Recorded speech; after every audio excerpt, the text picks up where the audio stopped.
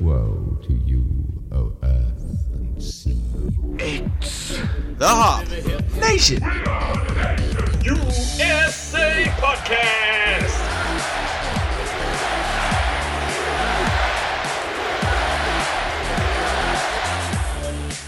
It's episode 176 of the Hop Nation USA Podcast, and as you can hear, we're on the Zoom. We're back. Have a guest. Yeah, we're back every week. It just goes on and on forever. In perpetuity. We're on the Zoom, and we have co-host Adam. He's here. Of course, as is tradition. Yes. And if we're on Zoom, that means we're trying our best to have guests on because they can socially distance as far as they want. But this one's only about 30 miles away. This week, our guest is Adam Bashline of Bash Brew, well-renowned home brewer in the Pittsburgh scene. Can we say that? I'll take at least Pittsburgh renowned, maybe. I don't know about world.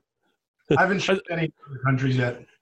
I said well-renowned. I didn't say world. Oh, I thought you said world. I'll take well. No, I'll take. But I like where your head's at. That's very optimistic. I like that. We're having Adam on this week because, I mean, I just like having two Adams at once, but but really, we haven't talked much home brewing in the past couple months as quarantine locked us all down, and that's because we really didn't do any home brewing either. No, I think this is the longest period of time that I personally have gone without home brewing in, I'll say, since the beginning. Great. That's a great time frame for the audience. About 4 years. Oh, no, it's been longer than 4 years, Steve. Okay, 4, 5, 6, however. I want to say it's been 6 or 7 years now. Okay. So since then, I think this is the longest that I've gone without brewing a fresh batch. Yeah. When you say since the beginning, a lot of people start thinking, dinosaurs, Jesus Christ. No, I'm not talking in the biblical sense where, there was nothing and then there was something. Yeah. No, like 2014, Lady Gaga kind of time frame. On the seventh day, he decided to home brew. And it was good. But yeah, we're having Adam on because we wanted to talk a little bit of home brewing, try to get caught up in the scene a little bit. So Adam has graciously gifted us 3 of his own beers that he's brewed himself. And we wanted to talk about them tonight. And tonight we're going to start with one that he brewed specifically for October, and it's called Bash Cancer. So I'll let him take it away and tell us all about this beer. Sure. So this is a blonde ale recipe I had from a few years ago that I've just kind of been tinkering with and changing the malts a little bit and switching up the hops a little bit. So we kind of had a blonde ale on the schedule for the fall time and decided to use a hop I got from Vancouver, British Columbia called Sasquatch. I like it already. Yeah. So we're like, we're going to do a Sasquatch blonde ale and see what this hop tastes like. So it's slightly hoppy for a blonde just because we weren't really sure what to expect. And then I think like 3 days before the brew day, we were discussing like, hey, it'd be cool if we could get this and do the we were kind of kicking around this charity idea. To do a charity drive for breast cancer research. So we were like, we should brew a pink beer. And I'm like, well, this is only a blonde. It would be easy to turn a pink. Let's research how. And we decided to go with a hibiscus tea from Blue Monkey. And they're in Oakland, I believe. Nice and local. Okay. So local tea. Pittsburgh, Oakland, not California, Oakland. Right, yeah, Pittsburgh. So yeah, and we used about 1/2 pound of tea in a 10-gallon batch and got a nice pink hue off of it, purple. It's kind of turning more purple as it sits in the keg, but and it gives it a nice tart, a little floral, a little bit of a tartness to it, a little lemon, along with the hops from that Sasquatch hops. And and we threw it. We're actually calling it Save the TTs, and it's our Bash Cancer headliner brew, I guess. Nice. So what kind of numbers would we be looking at on this beer? ABV, IBUs, things like that. Obviously, IBUs, I assume, are going to be kind of low. Yeah, IBUs I don't really measure, but yeah, very low. Like in what your typical traditional blonde yield would be, a little bit on the higher end. ABV is 5.5. Nice. Good drinker then. Yeah. Yeah, I have mine poured out. And you are correct that going for the pink purple hue, yeah, I was very surprised when I poured this out of the bottle at first because I was expecting, just a regular beer colored beer. And as soon as it hit the glass, I go, this is way different. So you definitely nailed it on this one for sure. Yeah, and you even get like a pretty cool like pink hue in the head on it too. I noticed that as well. Yeah, so well executed on that one. Thank you. Yeah, I'll say for me, it does look a bit like cranberry juice, but I was surprised that you have that little bit of pink head. It's just kind of a neat thing. You don't see that too often, if at all. Ooh. So I took a sip. I kind of jumped ahead a little bit.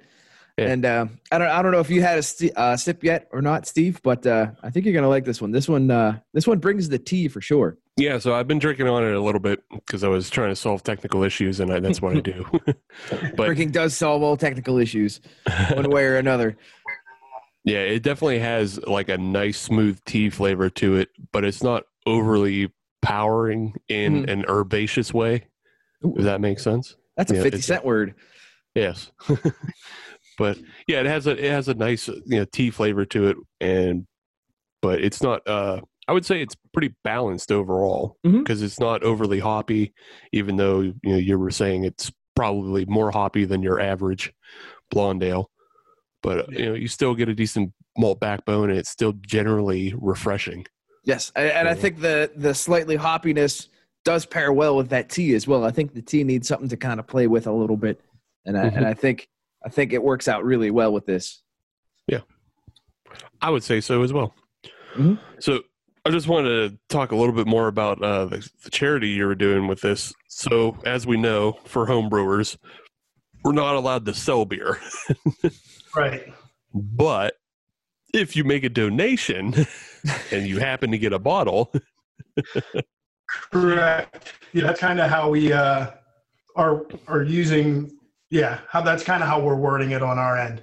So we kind of put it out there on our social media and a couple groups we belong to that, if you donate $10, you will get a sticker for your donation, and then you will be gifted 2 beers of your choice.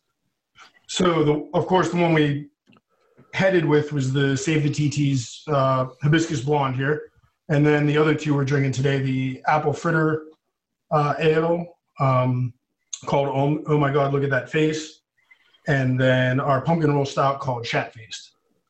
So those 3 beers were kind of made available. And I've kind of like started accepting donations and orders and setting pickups and drop-offs and everything else. But the organization it's going to is called A Glimmer of Hope Foundation. And they're located here in Pittsburgh. And we chose them because they kind of gather up funds and then send it to different cancer centers around the Pittsburgh area, like probably the Tri-County or surrounding counties, the Allegheny County area, for any cancer centers that need research equipment or anything else to enable them to do research. And I felt that was important because I know it's Breast Cancer Awareness Month and there's breast cancer awareness charities, but I feel like the awareness is there, and now it's time to actually fight this thing. Now we got to do something about it. Yeah. I wanted to find a research charity. And instead of picking one of the cancer centers, I felt like I'll give it to them, and they distribute everything they receive. So, yeah, nice. Good deal. Yeah, not to throw shade at any specific charity, but some of them are more just front-facing awareness groups. Whereas it sounds like this Glimmer of Hope group is much more practical of actually putting the money to work with actual equipment and resource. Yeah, So, and I never reached out to them about doing it. I just tagged them when we started, and they reached out and have been very kind and That's fantastic. with me on how it's going and stuff. So everybody with that organization has been very nice. Right on. On top of everything, so it's been rewarding. So with this beer, was this a single batch beer that you made, or did you make this beer multiple times to be able to fit demand? We just made it one time. We're brewing, it's a 10-gallon batch, but I squeezed like 11 gallons out of it. And with getting all 3 batches that size, and then saying pick 2, like, so I'm not giving like a 6-pack to any one person. We've been able to stretch it. We just kicked the fritter this week, actually. And that's the first one to go. But we still have, I'd say, about a half a keg to 3/4 keg of the hibiscus tea blonde and the pumpkin roll stuff. Nice. So we're doing pretty good. I think we're gonna make it to the end of the month. We also started a raffle this week since the beer is getting low, and for $2 for Venmo, you have the chance to win a baseball hat and a Bash Brew T-shirt. Awesome. Right on. To kind of make that last little push to the finish line. Yeah, and you guys will be accepting donations till the end of the month, and Yeah. if they want to, the first couple of days of November, if there's people that are still hitting me up regularly, but yeah, pretty much till October 31st. right on. Awesome. And if people want to get in on that raffle, they just search at Bash Brew on the At Bash Brew on Venmo, and just send me your contact information, like a phone number or email. So if you win, I can get a hold of you, and that's it. And yeah, for every $2, you get a raffle number. So cool, awesome. And All you can also check out all the you can check out the hat and everything on at Bash Brew on Instagram. And, yeah, at Bash_Brew on Instagram, and then if you just search Bash Brew on Facebook, we have a page on there too. Yeah. Nice. Cool. So you were talking about how you did a 10-gallon batch production for the Save the TT's beer as well as for the Shat-Faced and the Apple Fritter. Is that a normal like home brewing schedule for you? Because I know Adam and I, Hop Nation Adam and I. You're gonna have to make that distinction all night, Yeah. Steve. Yep. So when we brewed, I don't know, we're maybe on a once every quarter schedule. Yeah, maybe a little more frequent than that. You're usually Yeah. pretty good about coming up with recipes and kind of nudging Yeah. me along as well. That's Yeah, 'cause- a little more often than that. Yeah. Well, we would do 2 batches in that brew day as well. Mhm. Right. That's so true. like, yeah. But how common is it for you to brew? Is this like an extra heavy workload that you put in for October, or are you pretty frequent with it? Actually, the beers we got ready for the charity drive, it was like in our normal schedule, which was just I have a 10-gallon system basically, so it's just every other Saturday. Typically, we brew. Me and my wife Lori and my buddy. Since the pandemic, my buddy Matt Anderson has gotten in as kind of my co-brewer because we got the 10-gallon system up and running like mid-June, and I always need a brew assistant to keep the beer where it's supposed to be going. It makes things so much easier, doesn't it? Yeah. So he's volunteered his services every Saturday gladly to come and drink beer and brew some beer. And then my wife's volunteered. But on the she has to go to work, then me and Matt are down here brewing up. But I only increased the schedule I brewed the last 3 weekends in a row just to get beer back in my kegs from the event. But leading up to the event, we just kind of plotted them out so that I'll be ready relatively soon. Oh my God, look at that face. Apple Fritter came out halfway through October, but I told everybody at the beginning it was being made, and if they wanted it, they can order it, and I just contacted them when it was ready. So on your brewery schedule, do you plan things out, weeks and months in advance, or you just sort of say, all right, I know I have a brew day, and say that Tuesday or Wednesday, I just sort of say, I think I'm going to do a porter, or I'm going to do an IPA. Is it just sort of, whatever hits you, or do you have things planned out 6-8 weeks in advance? It's been like 6-8 weeks in advance lately. Before we started doing the homebrew competitions and stuff, it was kind of more on a whim. Mm-hmm. But we started doing competitions a little over 2 years ago, and we're planning like what we wanted to take to the competitions. Then once COVID hit this year, yeah, I just lined up a bunch of recipes I wanted to do. I was brewing, when COVID initially hit, we were still on our 5-gallon system, and I was probably burning every weekend because we were just in complete lockdown. So I'd find a way to get ingredients from either More Beer or the local beer store, whoever was open and had supplies. I was going to ask about that. How were you able to cope with that during the shutdown in terms of getting ingredients and things like that? Did you kind of have to simplify the playbook, or how did you get through that? Yeah, if it was a more, there were some times we had to switch the weeks up and do like a simpler brew, because if it was something we needed to get from More Beer, there was like a 2 to 3 week delay because they're trying to get stuff ready for the pro brewers. So right, they couldn't get anything delivered to our front door.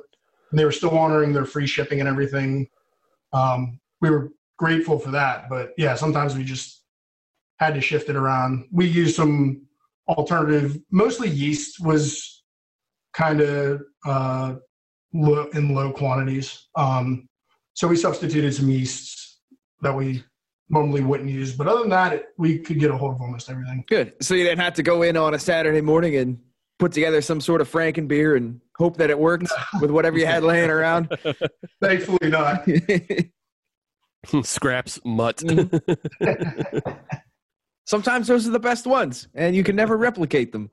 Sometimes they do turn out well. I mean, I can't lie. Sometimes there's just like a pound of malt that's been sitting uncrushed for a couple months, and I'm like, you're going in this beer. Yep. Going for a ride. Yep. Since COVID, have you been able to enter any brew competitions, or like have those basically gone completely away? No, they're basically gone. I mean, I'm sure there's some national ones where you can like send your beer in still. But we were doing like the local kind of festivals and stuff where it's like in-person sampling. So for us, they've been gone. Yeah. That's usually what we did too. Like we were scheduled to do one in, well, what was it? It was originally going to be August. Yes. And then it got moved to October, and then it got canceled outright or something like that. And now it's 2021 with a question mark. Right. To be determined. But yeah, with all of that happened, again, we kind of just fell out of the scene for, the little that we were in it. Because, I mean, we weren't part of any homebrew clubs or anything. We're just two renegades. Right. That's how you're going to market us, Steve? Yep. Two renegades with a propane burner and a dream. That's right. A dream of putting goofy ass shit in beer. I'll be honest, one of the other things, like for me personally, I kind of shifted away from homebrewing a little bit this year as well, because I also wanted to support a lot of the local breweries to, make sure that they were still up and viable as well. So I kind of shifted my purchasing power, what little I had, to kind of, make sure that all the breweries around Pittsburgh were able to keep their doors open as well. And that got the beer fridge open or full really quick. Yeah. So I never really had that kind of, push to say, hey, I need more beer. I should just make some. Yeah. Well, and I mean, that's good to hear. We've done the same. I mean, we've got so much beer sitting around the house. Yeah, we would always try to it was kind of like a Saturday morning tradition. Like, would order online from almost every week. Would hit Abjuration up because they're real local to us, and then picking up the Couch or Inner Groove or somebody else, and then would drive around and pick up all the beer and then come home and brew. And that was just our one time out on a Saturday, and then back to quarantine. But yeah, we definitely filled up, and we had to get creative on how to get rid of our home brew so we could brew more. Could only sit on too many kegs. I ended up buying a 6-tap Keezer during quarantine. Oh my! To get kegs in there because I only had a 2-tap kegerator upstairs. So we expanded our serving quantity and put out the feelers to, hey, anybody that needs a growler of beer, just stop over. So do you have all six taps employed right now? We have four of them. Nice. What do you have on them? So it's the 3 we're drinking tonight, and then there's a cucumber wheat on the 4th. Oh. Ooh. I got to ask about that one. How did that one come to be? That one I did in my like one of the first recipes I put together was the cucumber wheat. And I was out of town on a work conference and staying at a nicer hotel than I would ever book for myself. And you go down to the lobby in the morning and they have the pitcher of cucumber water there. So I'm like, ooh, fancy. Let me try that. And I'd go down there and drink it every morning. I was like, that is super refreshing. And it was like probably March or April. I'm like, I wonder if you could make a beer with cucumber water. And, I got home and the summer months were coming and I was just doing 5-gallon batches for myself and a couple of friends. I was actually living in DC at the time. So I was just like, I'll slice up some cucumbers. I looked up on some of the forums and they said like skin them, and people put them in the mash, people put them in the boil, people put them in the fermenter. So I just threw them in the last 10 minutes of the boil, like washed them real good, and threw them in the boil. So if there was anything funky about them, it would boil off. And the flavor came through wonderfully. And it was just in like a wheat clone recipe I had for something. And so I just kept tinkering with it, and it turned out pretty well. Going to the bigger system, it takes a lot more cucumbers. Sure. Still turned out. Yeah. I'm kind of surprised that the cucumber flavor was able to come out that prominently, because I assume that it's kind of, a fairly watery vegetable. A lot of that flavor would just sort of dissipate rather quickly. That's good to know that you were able to pull that flavor out. Yeah, I was surprised. I don't know if that wateriness helps it carry through the beer or what, but I was pretty surprised because I was completely ready to like dry hop some more cucumber if I needed it, but I didn't need to do that. So it worked out. And then we throw a little lemongrass in there for a little bit of a little flavor and more for the aroma. Yeah. Kind of good, nice with the cucumber. And yeah, that one turns out pretty well. We do that at least once every summer. Nice. That makes sense. We I believe it was like 2018. Now, and I'll ask you about this in a minute, but like we went to Cooper's Lake. Adam and I did. Adam, Hop Nation. There you go. There you go. We went to Cooper's Lake, and it seemed like everybody was on the cucumber and or pickle train of making like those cucumber wheats, or I believe we even had a cucumber seltzer. And it was surprising that like so many people were able to, just nail that refreshingness, but also maintain the flavor. So yeah, it's funny how like everybody seems to get the same idea once. Right. And that year it was everybody was cucumbers, and there was a lot of jalapeno beers as well. I was a fan of those, I'll admit. Yeah.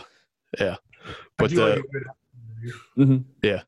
But my question is, so like you've competed in a lot of places.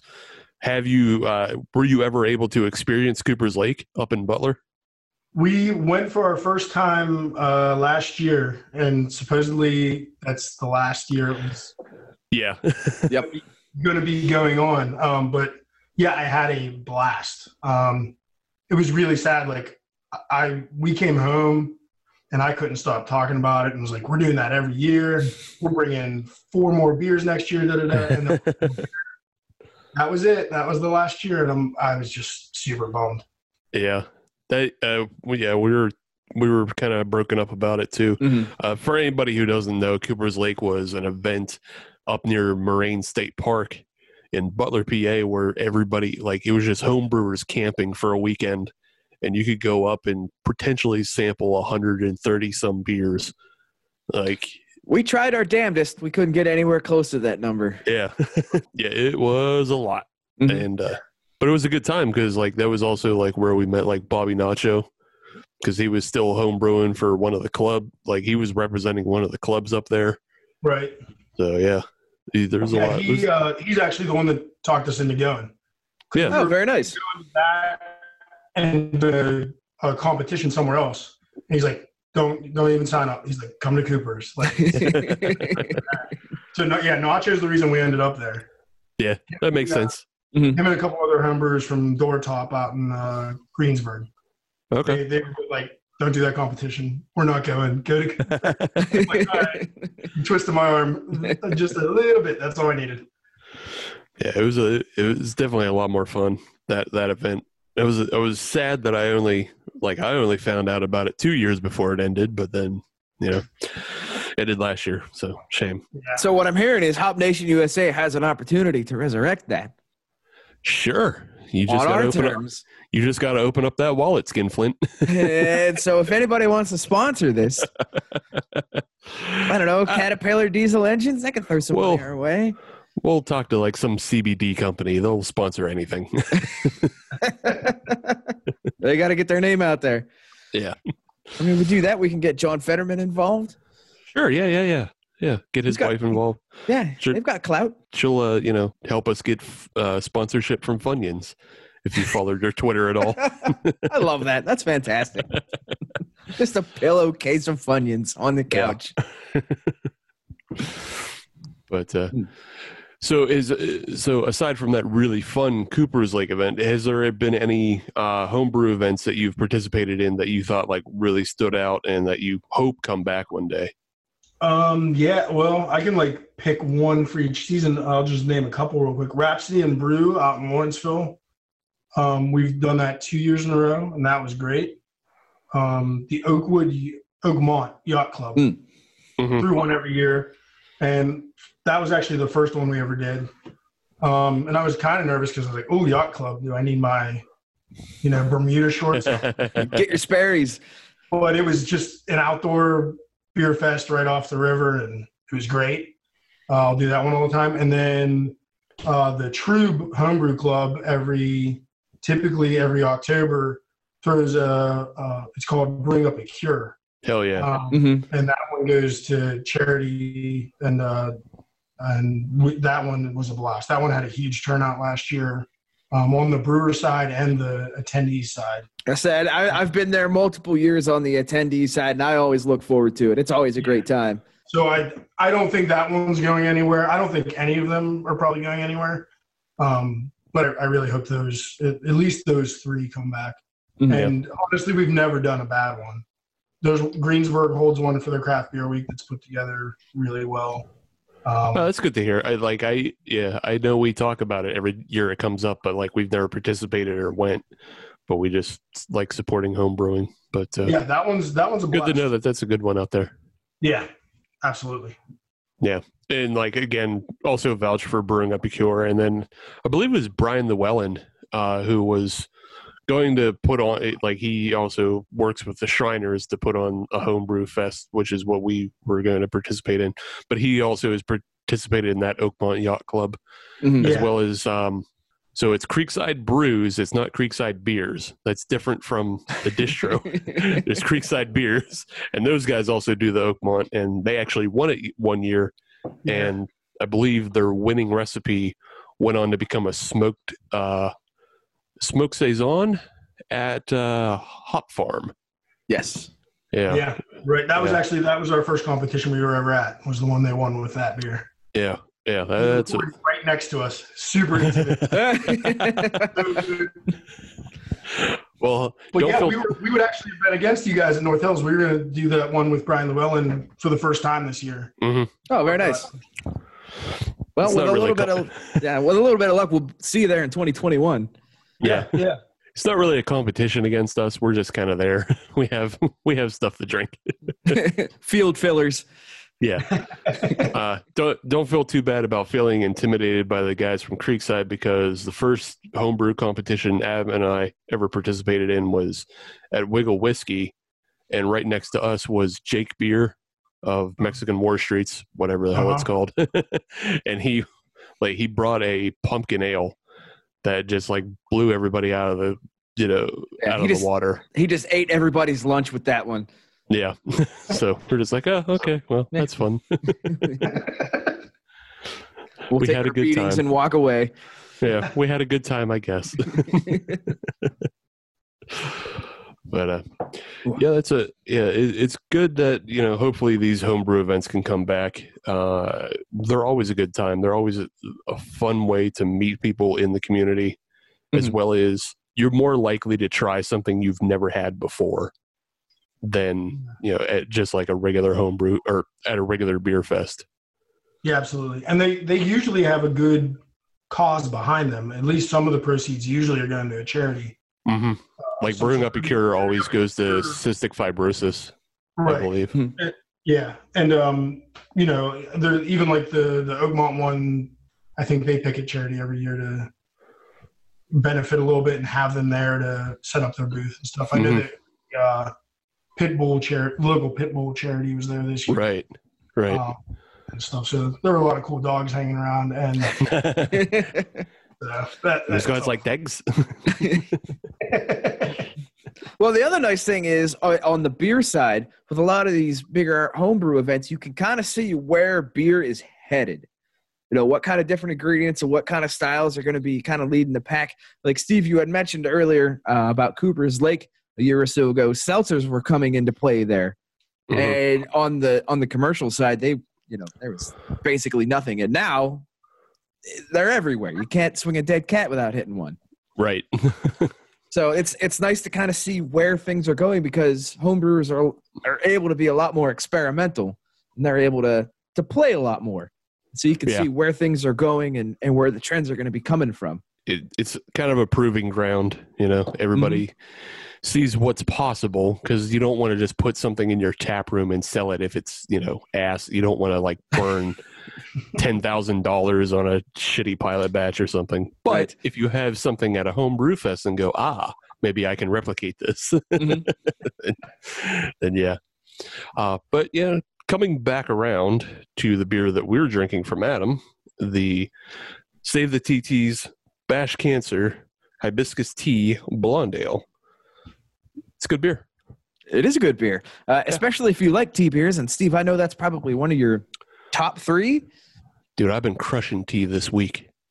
I believe it. I've been on that Rubos. I had some of that Bigelow toasted coconut tea. I got my fucking Lapsang in. Nice. Dude, fucking smoked tea is the shit. Hop Nation Adam. Yes. Bashline Adam, close your ears. But Hop Nation Adam, when we finally get back to home brewing, yes, I might want to try a Lapsang tea. Okay, ale. That's all right. Yeah, I'm gonna clean the kettle afterwards anyway, so it's a possible thing. Yeah, I'm good with that. It tastes like fucking Schlenkerla tea. Oh yeah, okay, yeah. Okay. You don't have to say anything more. Yeah, it's the shit. I already know you're in love with it. Yeah. But I also do love the Save the TT's beer. It's good. Yes, it is good. And like we had talked about earlier, it's nice and well balanced. It's not just, tea leaves shoved in your face. Right. It's well balanced. Able to play. Yep. It's refreshing. And it looks really neat too. Yeah, it looks really neat. It's all the things that would be great for a spring beer. So yeah, it's a little out of season in the fall, but yeah, it still works though. So, yeah, for sure. Very good beer. I think we're going to take a little bit of a break now. Yeah, we'll reload, get another bottle up and running. Yeah, we'll come back with a second beer, and we'll get to learn a little bit more about Adam Bashline and his history in homebrewing. Probably ask him if there's any beers that he's tried that he can't come up with. He just hasn't been able to make the work. Find out like what his weirdest beers are. So we'll get into all that in segment 2. First Sip Brew Box is a one-of-a-kind subscription service for craft beer lovers based right here in Pittsburgh. Every month, First Sip will send you a box full of craft beer enthusiast essentials, including t-shirts, glassware, and even food. Right now, our friends at First Sip Brew Box have an offer for you. Just sign up for a 3-month subscription and get your 4th month free. Just enter the code HOPUSA when you sign up at firstsipbrewbox.com. That's HOPUSA at checkout to get your 4th month free at firstsipbrewbox.com. Welcome back to episode 176 of the Hop Nation USA podcast. And we're still here with my Adam. Aw. And then we also have Adam Bashline, who's a home brewer in the Pittsburgh area. And we're talking home brews, and we're drinking home brews. Yes. And the next home brew we're drinking is by Adam Bashline, and it's called Shatfaced, and it's an Imperial Pumpkin Roll Ale. Adam, take it away. Tell us all about this beer. Sure. So this one started for me, my favorite pumpkin beer in pumpkin season. It's kind of basic, and it's really popular, but Warlock by Southern Tier. Yep. There's always some of that in my fridge as well. Yeah. So I like a pumpkin in an amber ale or a brown ale, but I really like pumpkin in a stout. So we decided to. I did a clone one year, and then I was like, yeah, we could tweak that. And so I think it was last year for a festival. It was actually the Greensburg Festival. We went through and we were doing some crazy stuff like donuts and beer and all kinds of different pastries and beer. So it's brew day, and I was like, we should do something to this, when we move it to the secondary. And my wife was like, well, how about a pumpkin roll? And I was like, well, that's a great idea. I don't know about like cream cheese frosting in a beer. Like that might. And she's like, well, we'll just do it with like the roll and powdered sugar and will that work? Like how we're using everything else? Like we basically dry hop it. And I was like, yeah, that sounds wonderful. So we tried it, and there's pumpkin in the mash, but it's a very very dark colored stout, which is what we shoot for. It's a little lighter this year than last year, but it's typically super dark. Then chocolate malt, a little bit of roasty malt, lactose, a little bit of pumpkin spice, and then most of the flavors coming from an actual pumpkin roll being dry hopped into it the day before we keg it. Nice. So was it a homemade pumpkin roll, or does that come from a bakery, or where did that come from? She homemade them. That's awesome. So she homemade one. It's 1 per 5 gallons. Nice. So she baked 1 last year, and she baked 3 this year because I wanted one to eat. So Right. Yeah. beer and one for us.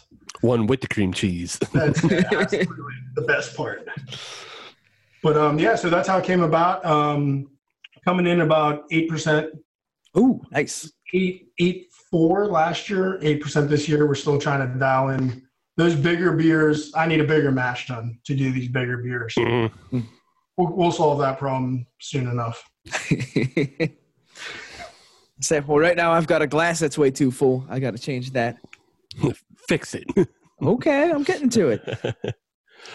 So yeah, I've just been sipping on it. It is. You said it started as a Warlock clone, but it is a lot sweeter than what Warlock is. Like it's definitely come out like a lot sweeter. You can tell it's more turned into its own thing of being a pumpkin roll ale because I can taste that pumpkin roll all throughout. Yes. Yeah. Yeah, we definitely shifted to try to get that creaminess and that sweetness in there of the filling. That's when we added the lactose. Mm-hmm. That started making it sweeter, and then it changed even more this year. A little bit sweeter, a little bit spicier this year. But it still has a little bit of that stout bitterness to it as well. It doesn't lose all of its stoutness. Right. Yeah, you can still get a little bit of that roasty bitterness on there. Mm-hmm. I was going to also say, it does have like a bit of a spice kick, like right up front when you first start drinking it. Mm-hmm. So I enjoy that. Yeah, it's a damn fine beer. Mm-hmm. Thank you. It's appropriate for the season if you're into pumpkin beers. If you're into pumpkin beers that aren't typical, because this is a lot. Most pumpkin beers are the latte, like ale. That's all right. It tastes kind of like pumpkin, but this one is definitely more just treats and dark and heavy. Yeah. This is a good campfire beer. Yeah, it would make its I don't want to say namesake because it's not the namesake, but it's progenitor. Maybe is that the word? I don't know. Is that a word? No, progenitor is definitely a word. I don't know if it's the right one though. I have no idea. But wherever it came from, All right. It would make the Warlock proud in its legacy, is what I'm trying to get at. Okay. Yeah. All right. And I agree with that. Yes. Right. And not to be outdone, the label and the label artwork for this is fantastic as well. Mm-hmm. I actually have the original art right here.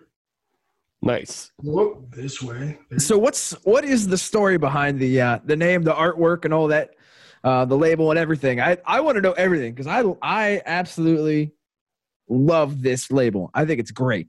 Thank you. So I mean, a lot of breweries, a lot of our names and label ideas and stuff come from pop culture references and stuff we're into and nerdy things.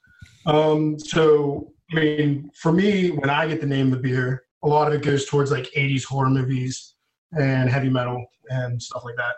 Yes. So we were naming a bunch of weird ones, and I was trying to do like a whole series of pastry ones that had a horror theme to them, but like playful, like friendly. Like I didn't want it to be like Michael Myers is gonna kill you. Murder beer. Well, so we had a goofy one. We were coming back from a festival the one day, and I was like, I got a great idea for that pumpkin beer. My wife's like, what? And I was like, we're calling it Shat Faced. And she just looked at me like, you immature. I'm like, no, hear me out. I was like, the Michael Myers mask is based on William Shatner. So you have Michael Myers in a Star Trek uniform drunk off his ass. And she's like, oh my God. She's like, that's actually a good idea. It all comes together. Yeah. And then she hand paints all of our signs. They started off as just signs for the beer competitions. Mm-hmm. Kind of pull the crowd in and, try it instead of, something to just grab their eye. But now it's turned into, especially with the shutdown, it's turned into, we just send them off, make them into beer labels or stickers and slap them on the bottles. But yeah, she hand paints all of our logos. So. Yeah, you can definitely tell there's a lot of care in this one because you put it on the nice foil label. Yes. But yeah, I totally dig it as well. I love the aesthetic of it all. Yeah. Just thinking of Michael Myers getting drunk off his ass while wearing a Star Trek shirt is pretty damn funny. So, my compliments to the artist. It's great. Yeah. Thank you, guys. Yeah, sadly enough, I think I had to tape all of those foil labels on the bottles because they do not stick well to a cold bottle. Yeah. As soon as the bottle started to get condensation, they were just sliding off. Mm-hmm. So with this one, did you have a portion of the batch go directly into bottles? Did you split bottles and kegs, or did you go all keg and then go into the bottles afterwards? How did you arrange that? Yeah, I did it. We kegged all of it because especially this one and the next beer we're going to drink, they both have a bunch of residual sugar in them. Mm-hmm. So I had to keep them cold with the refrigeration I have in my house.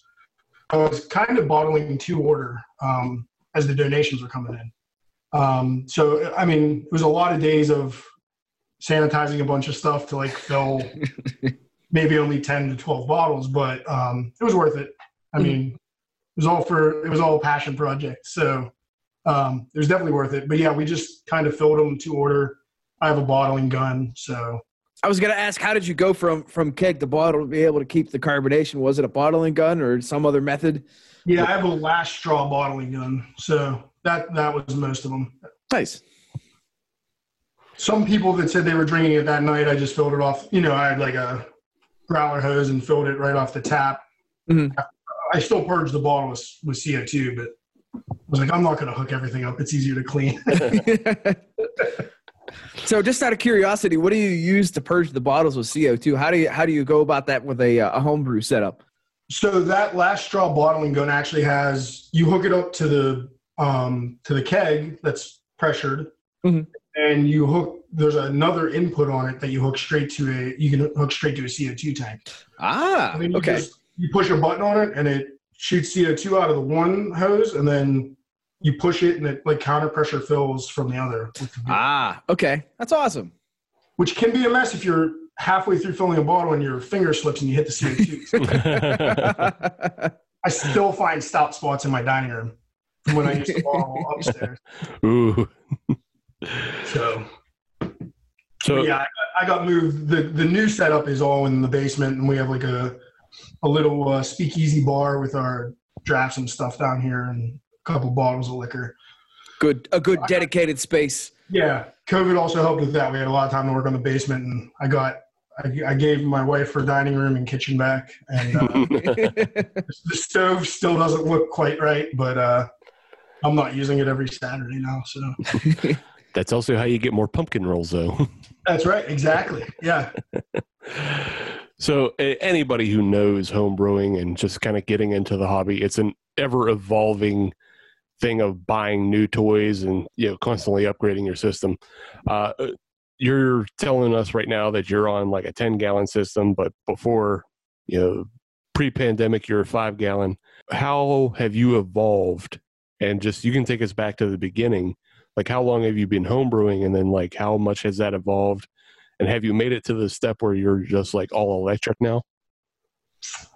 So it started back in, it's really tough. I think it was December 2013. I got like a little homebrewer starter kit you see on Northern Brewer and Midwest Brew Supply. They're just starter kit with the buckets, extract kit. My dad got it for me for Christmas, and he got my brother a wine kit of a similar size. So I brewed my first batch, bottled it, tasted pretty good. But I was already really into craft beer. So I just got hooked. I immediately upgraded the kettle like for the next batch. But I was in like a 2-bedroom apartment in Virginia. So it was stovetop, making a super extract, super high gravity, like 3-gallon batch, and then filling it with like spring water I bought at the store in gallons. So I felt like it was pretty good water. And that's how I would get to 5-gallon batches down there. Then when I moved back to Pittsburgh, had a house, I went and just was brewing 5-gallon, brewing a bag up in the kitchen. Our burners were strong enough to get us to a boil after some time, but it would eventually get there. So stepped that up, got a keg, started kegging shortly after that, bought a kegerator. That changed a ton from bottle conditioning and putting everything in bottles. I mean, huge time saver. Then from there, we started competitions. So I got a jockey box to serve kegs at the competition, so I didn't have to bottle for those either. Don't worry, Steve. I'm taking notes on all this stuff. Yeah. That's what I'm hoping for. We kind of like upgraded the ferment. Like, it was little stuff from there. Like, went to stainless steel fermenters. I still use some plastic. I mean, there's nothing wrong with plastic, but just I mainly got stainless steel fermenters as gifts, and then they're really nice, so I bought another one. Then we bought the 10-gallon batch off of another homebrewer that was downsizing. So we got a deal on that. I bought the Keyser off of a homebrewer that was downsizing a few months later. So now we have a ton of kegs floating around. And then bought two big, I just bought my first temperature controlled fermenter, stainless steel Blickman, used off of another homebrewer that was upscaling. So, I just kind of keep my eyes peeled. I mean, the homebrew community in Pittsburgh is super friendly. I mean, they're really nice. So sometimes when people hear about it or getting rid of their stuff, they'll contact me because they knew I just got a new system and was brewing. But we're actually not electric down here. We are natural gas. I tapped in my hot water tanks in the same room I'm talking to you in now. So we tapped into the gas, got into the hot water heater and the water. So I have another sink off to the side here that's got a filter on it. And then you can kind of see above me here, we have a ventilation system that blows out my outer window to get all the carbon monoxide out. Right. So, and we have a carbon monoxide detector down here nice. to make sure we're not getting any carbon monoxide. Yeah. But we still kept it. I bought it as a propane setup. My dad, right after I bought it, retired from many years of working in HVAC. So he was able to hook up the natural gas for me and hook up the water and did the electric in here and everything. So that's awesome.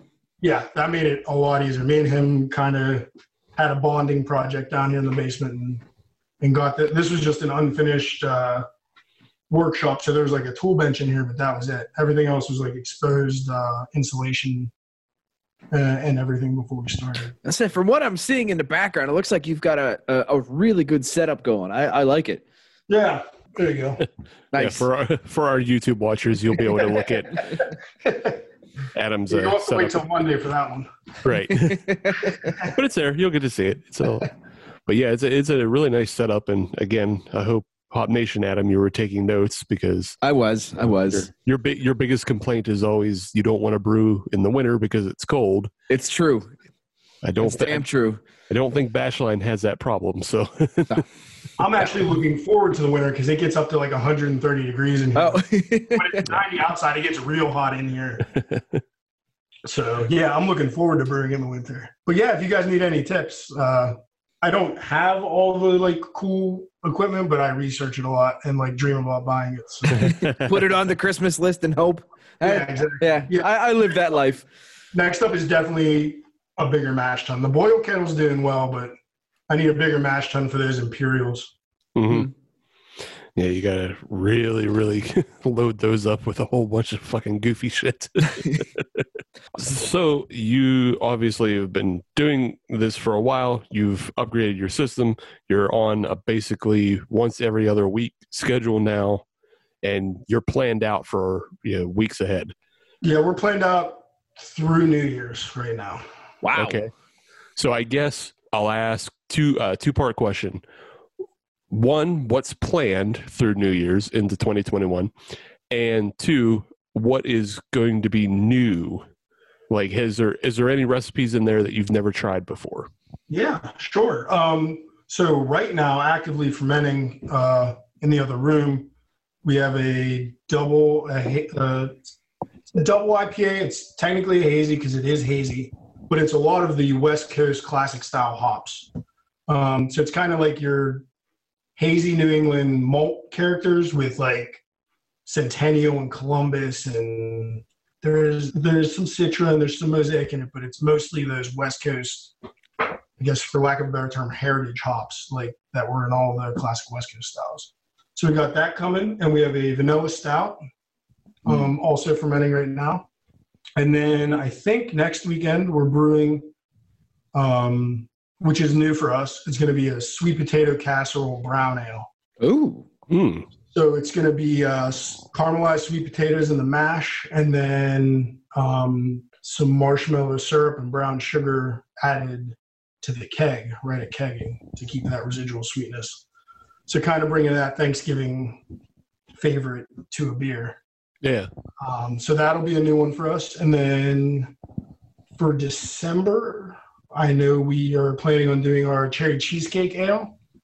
Ooh.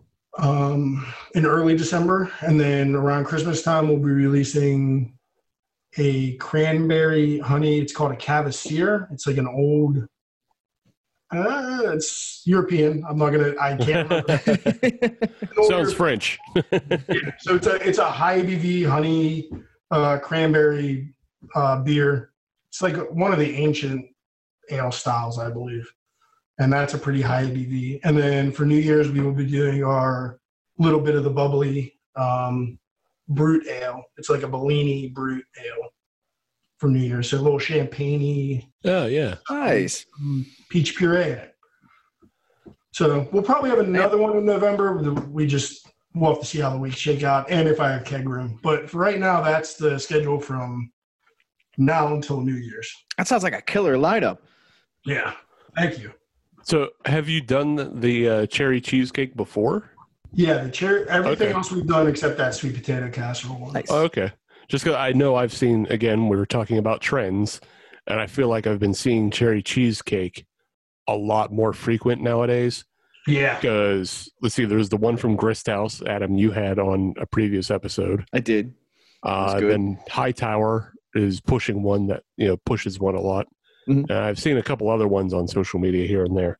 Yeah, I'm not even making this up. We did that one for a competition. I think it was the Rhapsody and Brew one. And like the week we were doing the festival, Grist House announced they were releasing. So it was like just complete coincidence. But I was like, oh, we were a little bit ahead of the trend, I think. Right. We win. Yeah, because we did that 2 years ago for Rhapsody and Brew. And that was actually our first beer that won.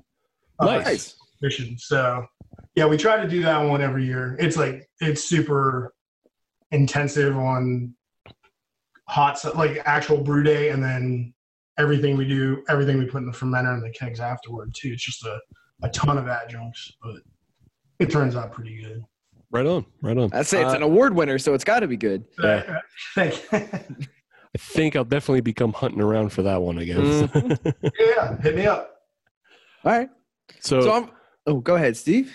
I was going to ask, so is there any possible styles that you haven't been able to perfect or, tackle at this moment? Yeah, I mean, now with the temperature-controlled fermenter, we can lager if we want to.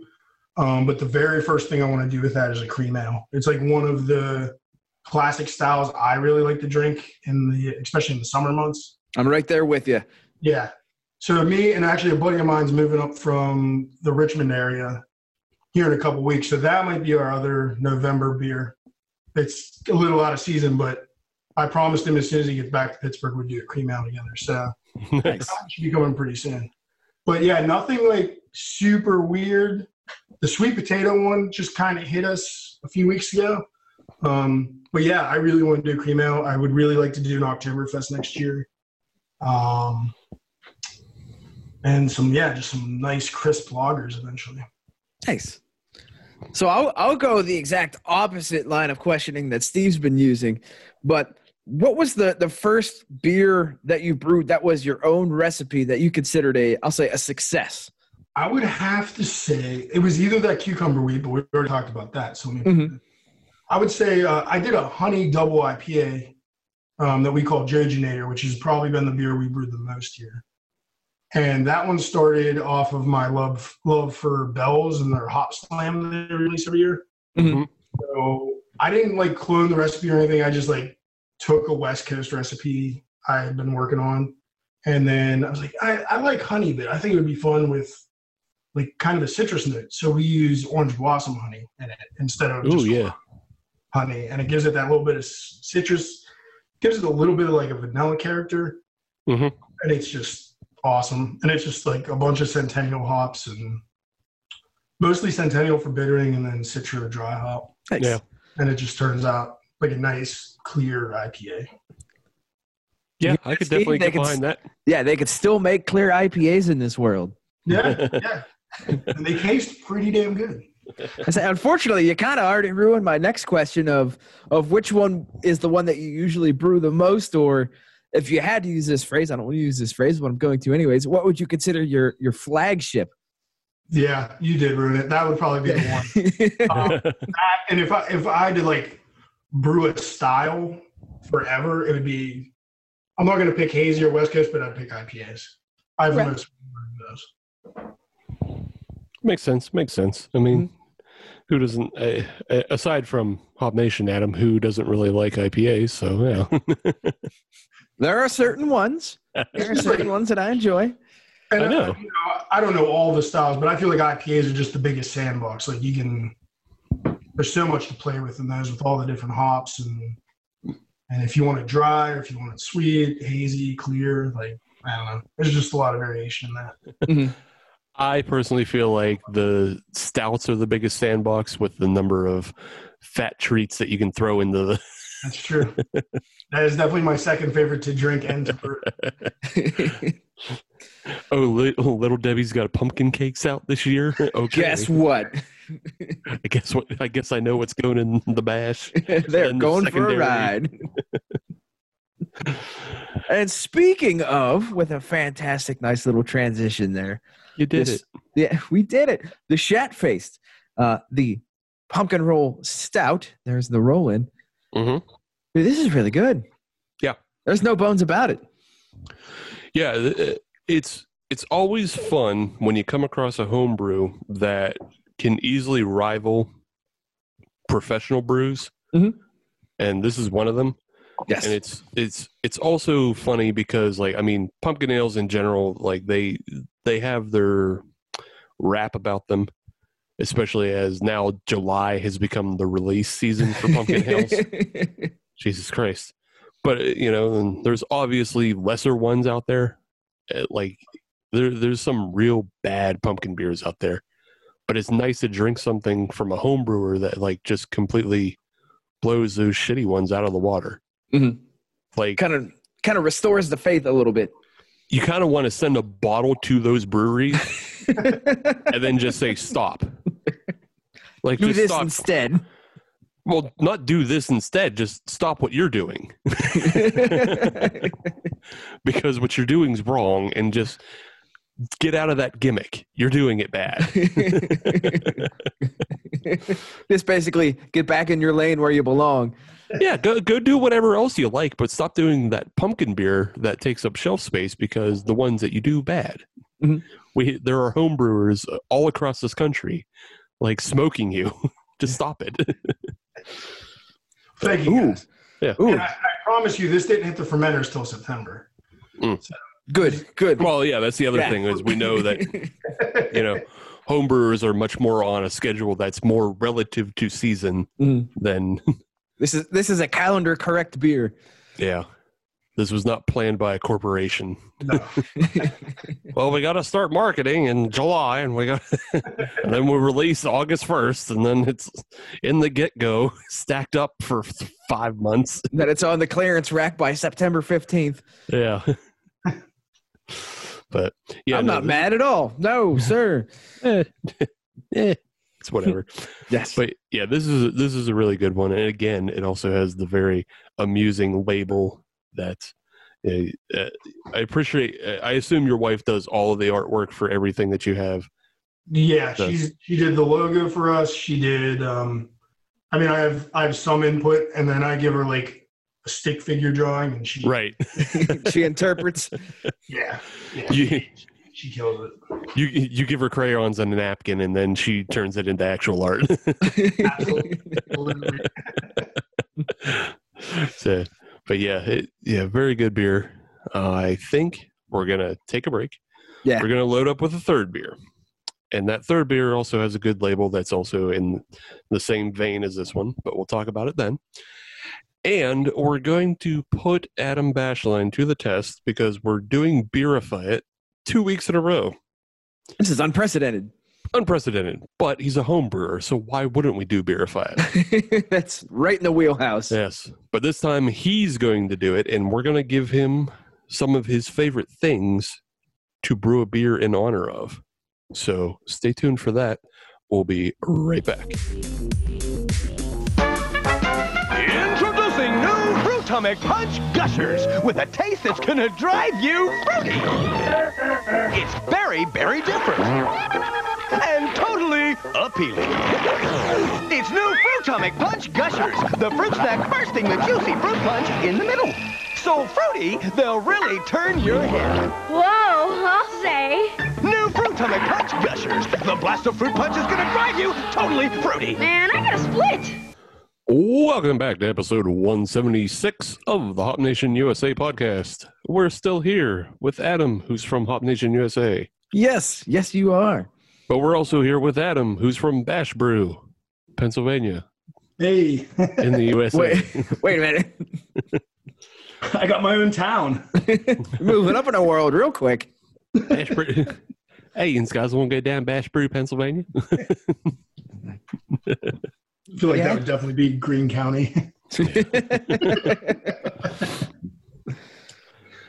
They got space down there. They can open up new towns down there. That's right. I mean, surely if you have enough money, you can start just purchasing towns and renaming them as you please. And eventually a Dollar General will show up, and then you're golden from that point A forward. Dollar General will always show up. I was actually surprised to find a Dollar General in my town. It just popped up in a place I didn't expect. So That's the way Dollar General operates. yeah. But yes, we're still here, and we're still talking homebrews, and we're still drinking homebrews. And that means we're on to our third homebrew by Adam Bashline of Bash Brew, Pennsylvania. And it's called, oh my God, look at that face. It is an apple fritter ale. And it also has a wonderful label, but we'll let Adam Bashline talk all about that. Sure. So the oh my God, look at that. It's it's just my weird little sense of humor, but I always joked with my wife that I was a huge Taylor Swift fan, which I don't really feel one way or the other about her. I don't really particularly listen to her too much, but her Blank Space is the song. I can't remember the song, but we were listening to the song. I was like, there's so many, like, if you put this to like different music, it's very dark. Like, so I was like, we could like parody horror movies using these lyrics. So she was like, oh, well, like, what do you mean? I was like, oh, like, oh my God, look at that face. And it could be like Leatherface. Like, so the label is her and Leatherface hanging out in the kitchen, and she's chopping up some apples with a chainsaw. And I got edited a lot on my ideas for the label as them being gruesome. So she made it a little more all audience friendly. Did a wonderful job on it. But yeah, it's kind of the true goal to it. And we have a couple named after Taylor Swift lyrics, and she's on the sign and everything. I'm just trying to get a cease and desist letter I can hang up in the brewery. And then I'll rename all the beers. But yeah, that's the true goal of them, and just to have a little fun. Can't get a cease and desist if you're not making money on it. Fun fact. We'll have to change that part. Take that, Tay Sweezy. You can still try. I'll still hang it up. Yeah, they can still send the letter. It's just you don't have to do anything about it. Right. What are you going to do with my non-income on this non-beer? Take money from charity? Yeah. Not going to do that.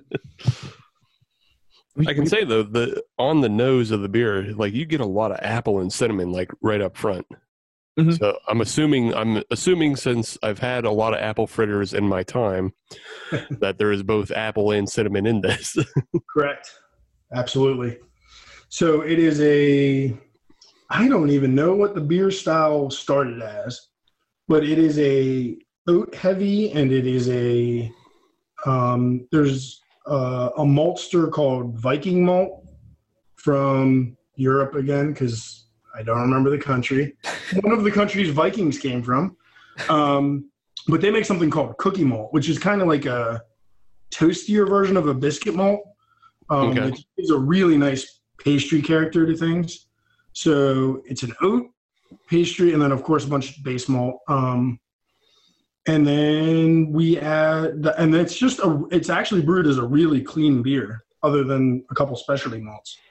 Like, it's just a very low hopped, decent on the ABV. I think it's at about 6.5.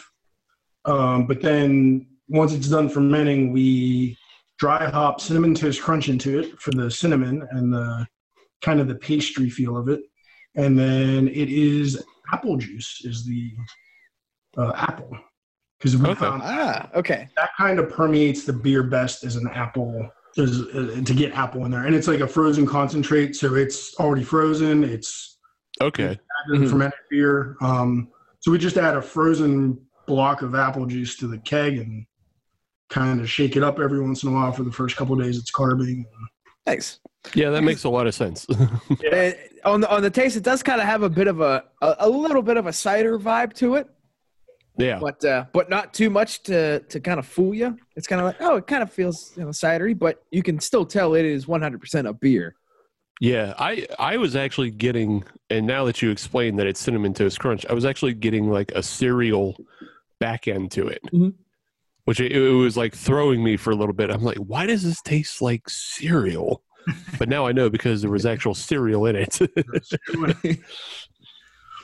Yeah, that's one of our favorite adjuncts to use, is like different cereals and in different beers. Like the cherry cheesecake one we were talking about in the last segment, we put Golden Grams in it to get the graham cracker.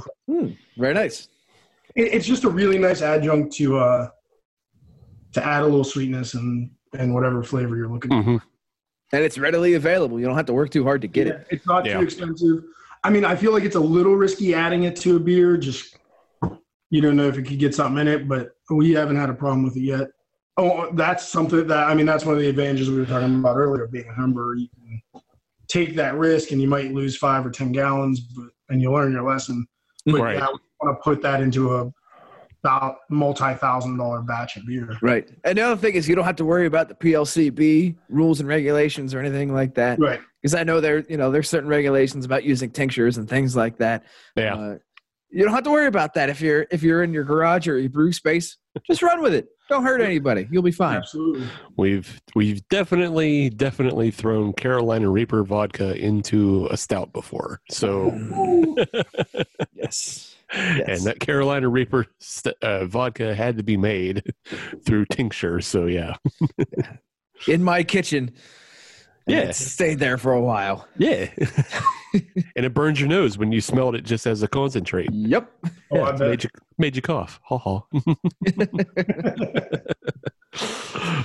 But yes, those are the fun things you can do with home brewing that fall outside of the law that you don't have to worry about. You can also put weed in it if you really want to. We are not advocating that. We are I am. not distracting from that or detracting from that. I am advocating. I officially cannot. I want people to figure out the psilocybin homebrew. That's why I want people to figure out next. Okay. Yeah. So you can pick up that torch. I officially can't. Yeah, I know you can't. You have a job and are straight and everything like that. But Right. But you do what you want. I don't care. You're Yeah. a grown ass man. well, I'm not doing that either because I don't want to screw. I don't want to screw up our brew equipment. I want somebody else to figure out the psilocybin beer. All I did was I figured out the THC beer and then I checked it against Colorado home brewing forums, Mm-hmm. and they had already figured it out, but did exactly what I figured out. Oh, So yeah. I was proud of myself in that way, but I was like, oh yeah, but everybody's already done it, so I don't care. Old news, but you got there on your own. Yeah. My science was good.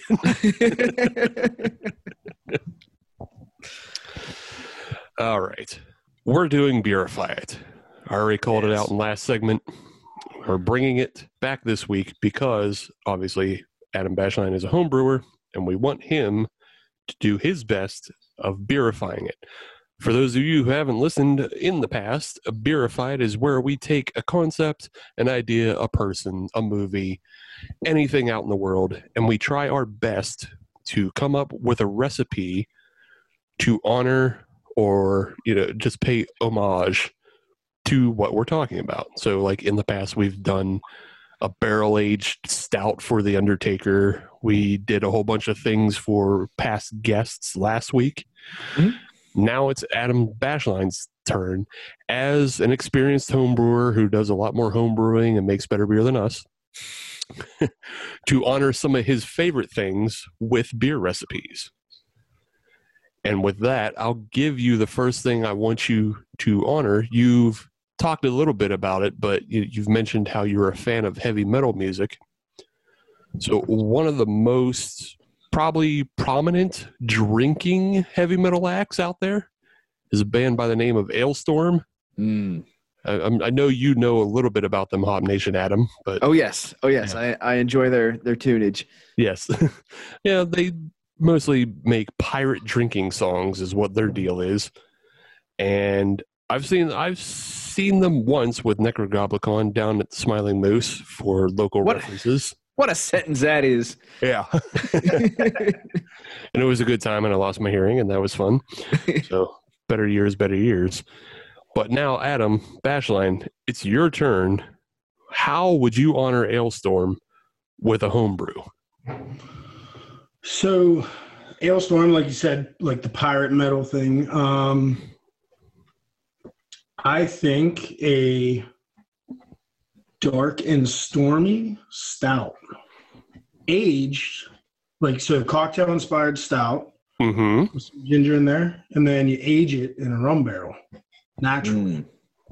So, I mean, we have never done barrel aging, but Yeah, I mean, neither have we, but we go out. but yeah, I know where you can get them though. I think that would fit their mold. I think so as well. I mean, they have a lot of songs about drinking rum, and we're all fans of Dark and Stormies anyway. Oh yes. Oh, without a doubt. Yeah. Boy, I still have a bottle of Kraken in the fridge. So, so I guess the question is, I mean, do you go for the obvious barrel of a Kraken barrel? I mean, I think that's appropriate. Yeah. I mean, that or Captain Morgan because the pirate tie-in. Yeah. Yeah. You know what? I think Kraken. I think a dark rum would be interesting. Yeah. I don't know if I've ever had any beers aged in a dark rum barrel. I've definitely I can't think of any either. But you're a home brewer, so you're an innovator. Yeah. I just need to find one of them barrels. Well, see, maybe, hopefully, possibly, we just get the ear of Ailstorm and Kraken with this episode, and then they'll send you one. That would work. And then you can craft your own dark and stormy stout for them. The beer will sell itself. Yeah. Even though you're not allowed to sell it. The beer will give itself away. Yes. The beer will make its way in the world.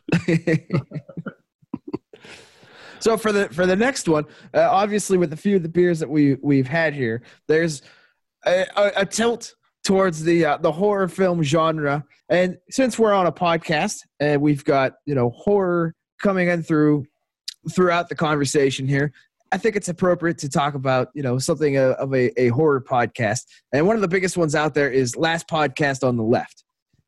I'd say that's one of the biggest and most well known. I have gotten into that podcast myself on several occasions. It's fantastic. So if you were to brew a beer for Last Podcast on the Left, what would you brew? Feel like I'm just going to talk out loud with the idea. I feel like it would have to be something that comes off a really deep red, like a blood red. So I think like maybe go with like a cherry cobbler ale and make it hazy so it grabs onto that cherry puree and like little dark, like real dark on the cherry. Just I don't know, because my favorite episodes of Last Podcast on the Left are all of their serial killer ones. Like same here. Same here. Those are just my favorite. So I'm just thinking like blood and gore. Just getting a good color out of that. Yeah, I think that'd be it. Yeah. I would agree. Like most of the ones that are my favorites are the serial killer ones, but I think my all-time favorite might be that series they did on the Japanese death cult, the Om Shinrikyo. Oh man, that one was so good. It was so funny too. But it's such a bizarre story of like, how the hell did you get there?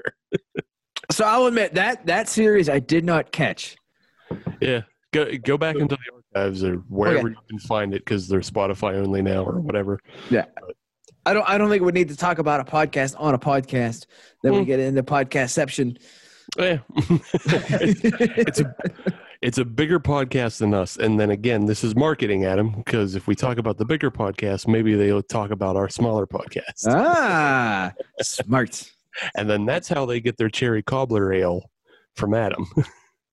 Which I like the idea of. You had mentioned blood and gore. I think that'd be a good name for the beer. And I already have an idea for the label.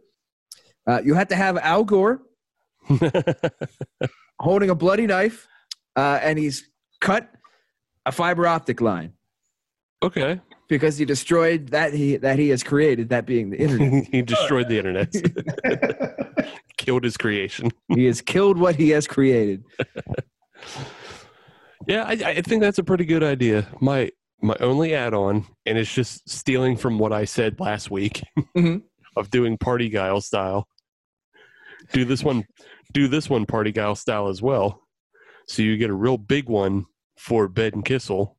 You get a high ABV big beer for him because he's basically a giant of my size. And then you make a smaller one for, Henry Zabrowski, and then the middle one's for Marcus. Damn. And you put some sort of organ meat in Henry Zabrowski's. Right, yeah. Yeah. A little bit of brain or whatever. I was thinking of sausage, but okay, all right. Yeah. His is he's the really weird stuff. Yeah, his is served on a Ouija board, so.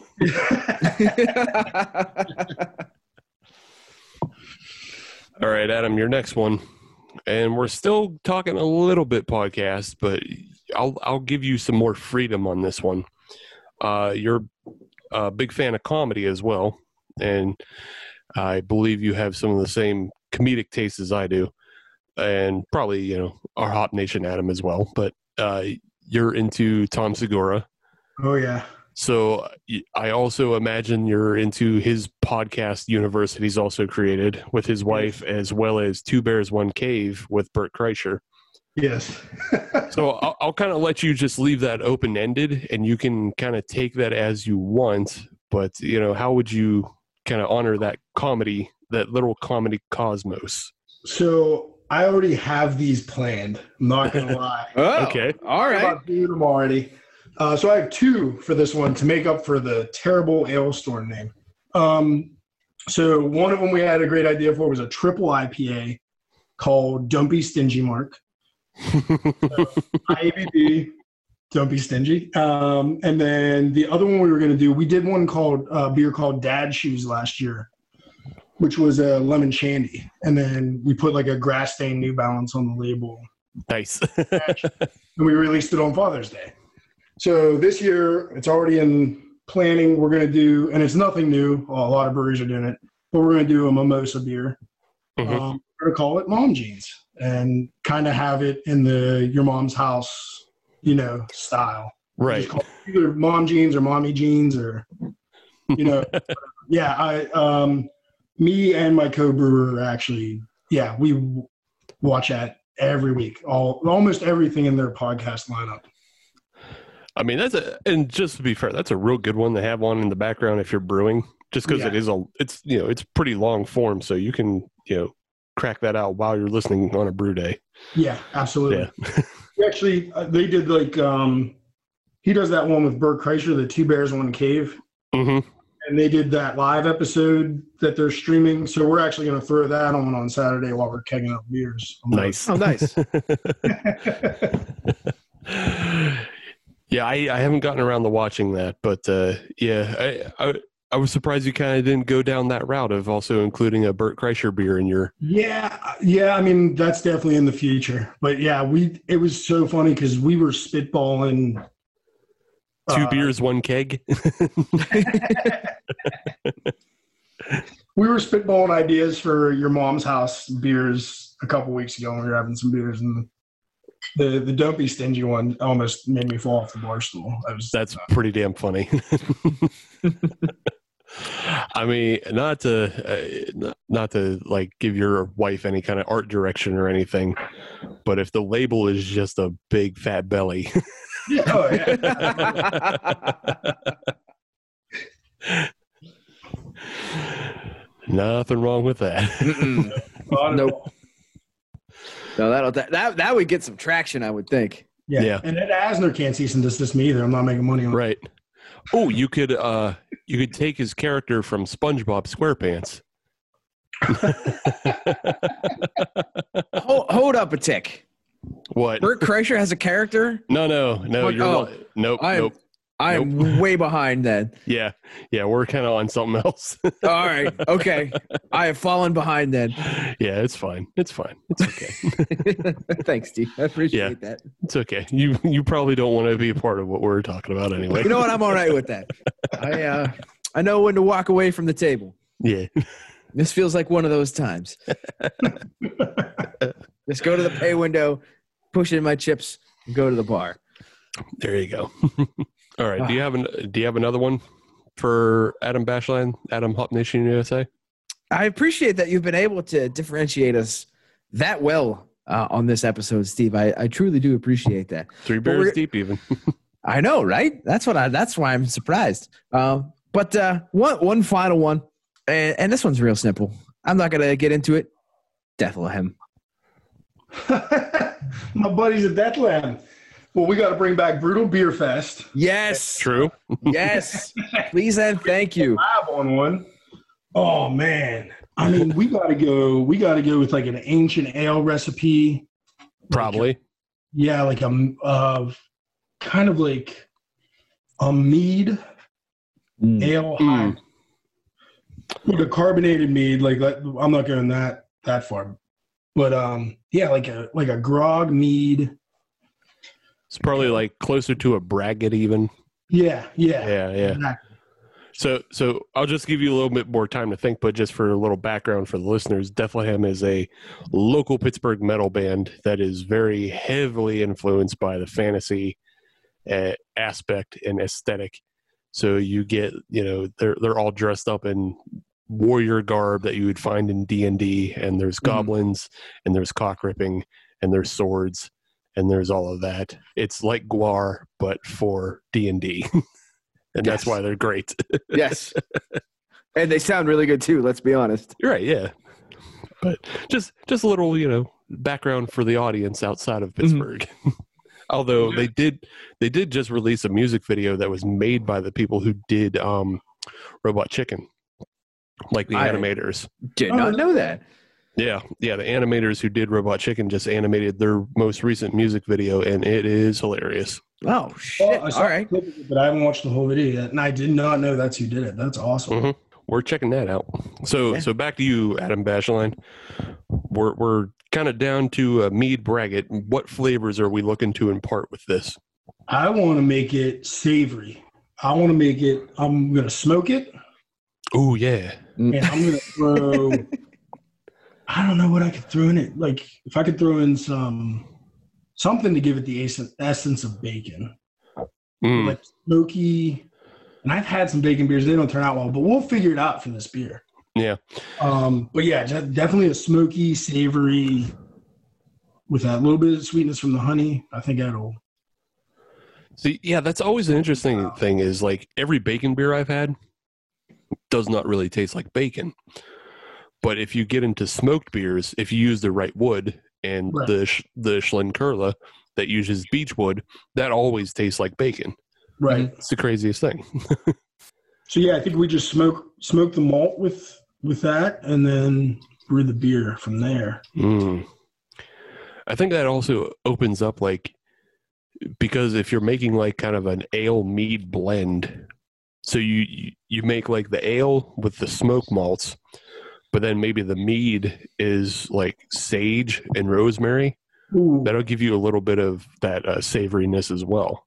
This sounds like a collab beer we need to do. Like a 3-way collab with Smart. And we'll collaborate on the main stage at Mr. Small's. Right. just release it, and then just for the fuck of it, throw green food coloring in it so it comes out like goblin blood, and then absolutely. Yeah, exactly. throw it up. They're not using the stage. Sadly, they're not using the stage for anything else right now. So Right. So it can be a brewing house. it can be our brew altar. A brew altar. Ooh, I like that. Brew altar. Now there you go. That's thinking. That is. Yeah, and I think I think a good name for that one would be 20-sided Warhorse. There you go. Ooh, We yes. make it a Warhorse. It's got to be it will be high ABV. Yeah, that's not coming in under 10. So No. yeah, 20-sided Warhorse, and if we can get it to actual 20, yeah. Oh shit. Well, Yeah. you shoot high. And then it would be a natural 20 because because we didn't cheat. Actual D&D jokes on my podcast? Get out of here, nerds.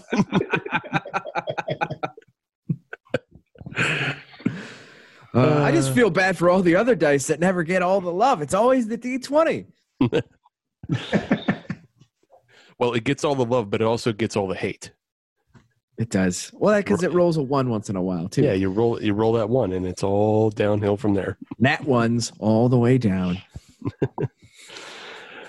All right. Well, let's come back to the brew that Adam actually did brew, other than all these fantasy brews that we've come up with so far. The ones that he hasn't brewed yet. Yeah, yet.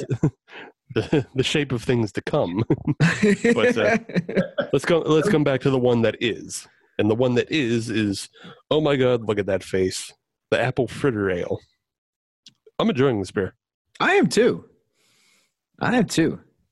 This one is like I said in the last segment, the pumpkin roll ale was a very good campfire beer. This one is as well, but a bit earlier in the year, or even earlier in the day at when it's warmer out. Yeah. If you're like at at a cabin or whatever. This is like your day drinker. Yeah. And then the Shat Face would be your night drinker. So yeah, I like this one. The one thing I'll say is I kind of was expecting it more to be like a fritter, the way I like my fritters. But like once you told me that it was made with Cinnamon Toast Crunch and I understood what the recipe was, I was like, oh, this works really well as well. And like you get all the flavors of apple and cinnamon. So it pops very well. Don't fritter shame, Steve. I'm not fritter shaming. I'm just like I'm very specific about my donuts, and apple fritters are just complicated donuts. Your treats. Yeah, picky about my treats. But yeah, I like this one a lot. I think we can do the podium this week because we do have beers from all, we all shared the same beers this week. We did. I don't know if we can, but I don't know if we can. This is going to be tough. Yeah. Steve, you go first. Okay, I'll go first. All right. My bronze medal will go to the Save the TT's Hibiscus Tea Ale. I like it. It's fine. All the beers we drank tonight were good. It's just, it's the most, I don't want to say boringest one, but it's the less like the treats I love. Don't treat shame, Steve. Yeah, I'm not treat shaming. I'm the one who loves treats. So yeah, but it's still a very fine drinking ale, and the color is very impressive on it. It's a nice, easy drinker, and it's refreshing. But I guess maybe because it doesn't fall into a fall aesthetic of it's more of a spring summer drinker. That's when that beer would really shine. Silver, I'm going to give to the Apple Fritter Ale. Is also very good. It's very sweet and it's a yummy treat. But just the fact that the Imperial Pumpkin Roll Ale captures the flavor of a pumpkin roll ale just a little bit better is the reason why I'm going to give that one gold, because it encompasses everything. It has that nice blast of spice up front as well, and it stands out from other pumpkin beers I drank, especially this year, because I haven't had that many this year. But this one, the Shat Face is so flavorful in comparison to even ones we've had on the show this year that I can't not give that one gold. So yeah, them's my rankings, Adam, from the Hop Nation USA. Good catch. Good catch. You almost missed that one. For me, I'm going to go a little bit different. I'm going to put the oh my God, look at her face, the Apple Fritter beer in the bronze medal position. And that's not to say it's a bad beer by any stretch of the imagination. All three of these beers are really good, and I would be more than happy to hand any of these to my friends. Say, hey, it's good beer. You're going to like it. It's going to be okay. And I don't even really know why it's going in the bronze medal position.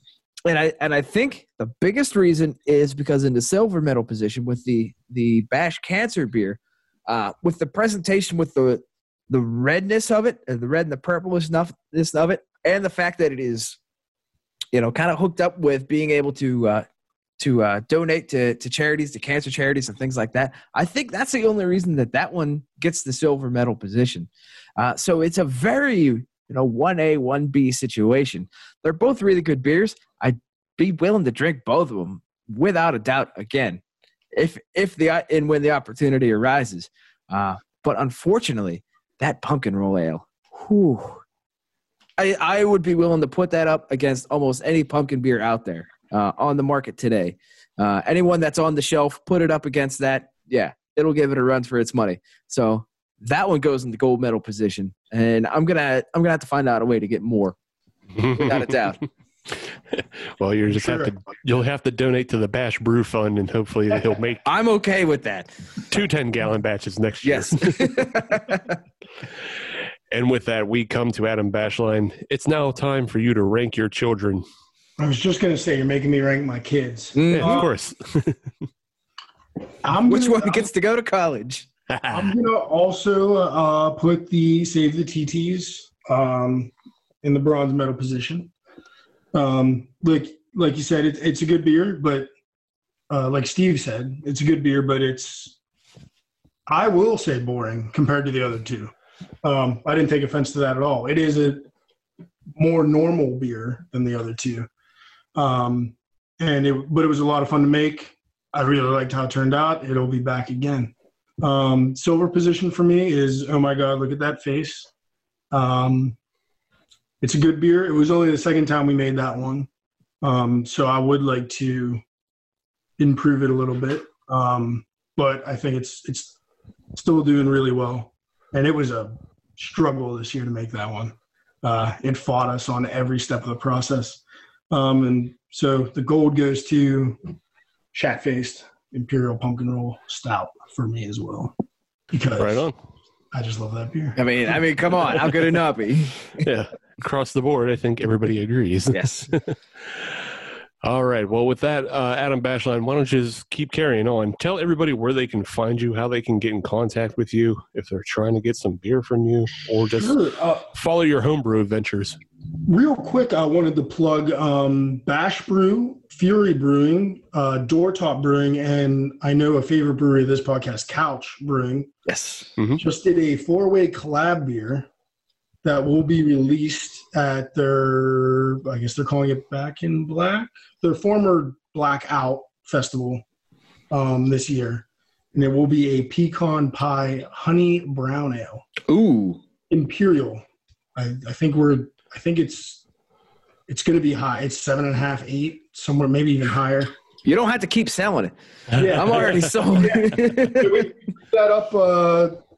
We brewed that up last weekend, and my wife got to do the sign for that. So you'll see some Bash Brew inspired artwork and a little bit of a wrestling theme. It's called the Four Horsemen. Nice. With a very comical label on it, if you know anybody from those 4 breweries.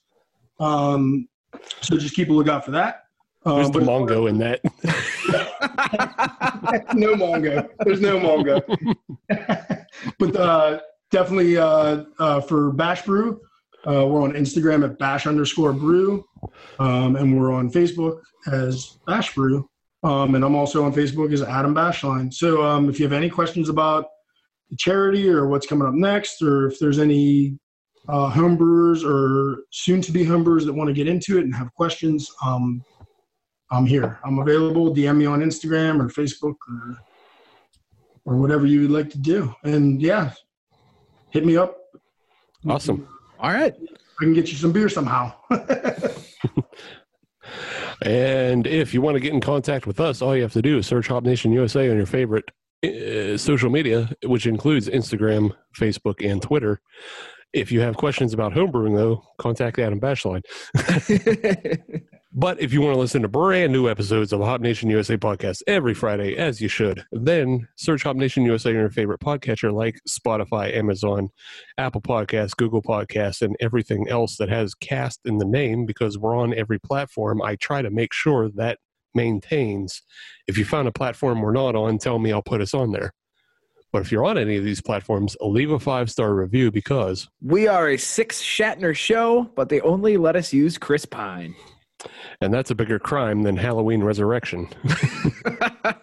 That movie stinks. But yeah, I want to give a nice thank you to Adam Bashline for coming on the show, as well as sharing his beers with us. All good things, and we're also looking forward to more from him in the future. Hey, thanks for having me. Yes. I really appreciate it. I've wanted to do this for a long time. Yeah, And for we sure. and we can't wait to be at a homebrew fest with you guys and be able to compete and lose, and that's okay. Yeah, we're good with losing. But I'll put the Sippy Black Ice against him any day. Gold medal on gold medal. That's right. When there's only 2 black IPAs in the category, you've got a 50-50 shot chance of winning. And I did. Medal winner. Never forgets. That's right. They can't take it away from you, Steve. Yeah. All right. We'll be back next week with something new.